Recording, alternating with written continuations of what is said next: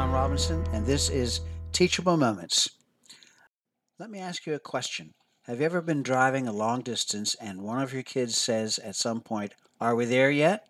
If you've ever been in your car with your children, ages less than 10, then you've been asked this question, maybe multiple times.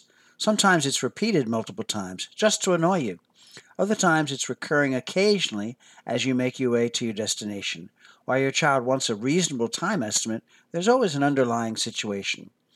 If your destination is a fun place or activity, "Are we there yet?" is code for feeling eager, anxious, or frustrated with anticipation. Going on a fun vacation to a recreation theme park, to the zoo, or aquarium would be spots where getting there would be a chore that they would want to get over with quickly. If your destination is more for you than for your kids, perhaps a trip to visit distant relatives, "Are we there yet?" is code for being bored, feeling antsy, wanting any kind of interaction to make the time go more quickly.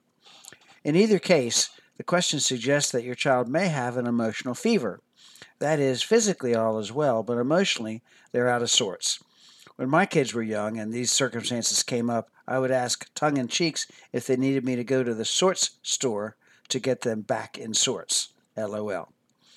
With that icebreaker, take some time to help your kids figure out what they're feeling. This is the heart of active listening. Mindy was being fidgety in the back seat, restless, changing position, sighing sadly. I picked up on these cues to her emotional fever. "Hey, baby, what's going on?" I caught her eye in the rearview mirror. "I'm bored. Are we there yet?" Getting there can feel like forever, huh? Why do we have to go? Can't we go somewhere closer to home? But when we get there, think of all the fun we'll have. That's stupid. It's no fun getting there. You really are stuck, huh? His daughter got quiet. "I have some thoughts about how we can pass the time. Want to hear them?" After a child gets her feelings out and pauses is the time to ask permission to offer solutions. If you offer them too soon, she might not feel heard. She may take your solutions as dismissing her feelings. So, as you move forward, get her permission. Nowadays, with the ever-present iPad and personal phone, kids frequently find ways to occupy themselves on long car trips. However, if these electronics lead to commotion, or if you have a family rule of electronic free time together, then car trip games can fill the bill.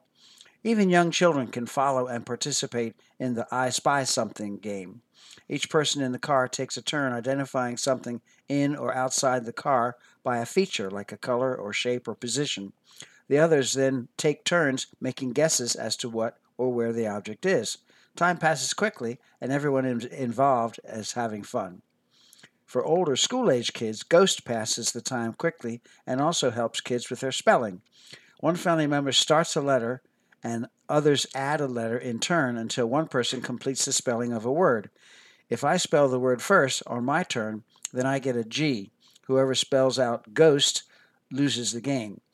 More of the thinking game that's also fun on car rides. Finally, sequential storytelling can be fun with unexpected twists and turns in the plot development. Here, one of you starts a story with "Once Upon a Time." Each of you takes the storyline as it unfolds and adds only one sentence at a time. The story can be as long as your trip is and keeps all involved since no one knows just how it turns out and how it gets there. Long ago, when my oldest grandchild was only 7, she and her dad and I took a 10-mile hike up Mount LeConte in Gatlinburg, Tennessee. It was a rigorous 4-hour journey with each of us having a backpack. We started a sequential story at the outset, and little Katie was so involved in the plot development that she kept pace and didn't ask once to be picked up or carried. Are we there yet? Bane of every family car's trip. Can be the bane of every family's car trips.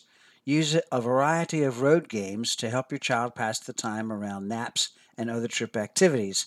They will help you connect with your children and add to the fun of getting there. Blessings, Dr. John.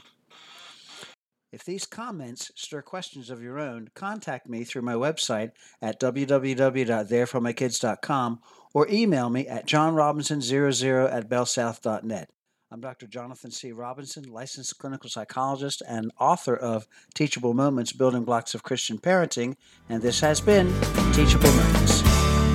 Teachable Moments, Building Blocks of Christian Parenting is available online at amazonbooks.com and in local and national bookstores. More on Dr. Robinson at tmcpinc.com.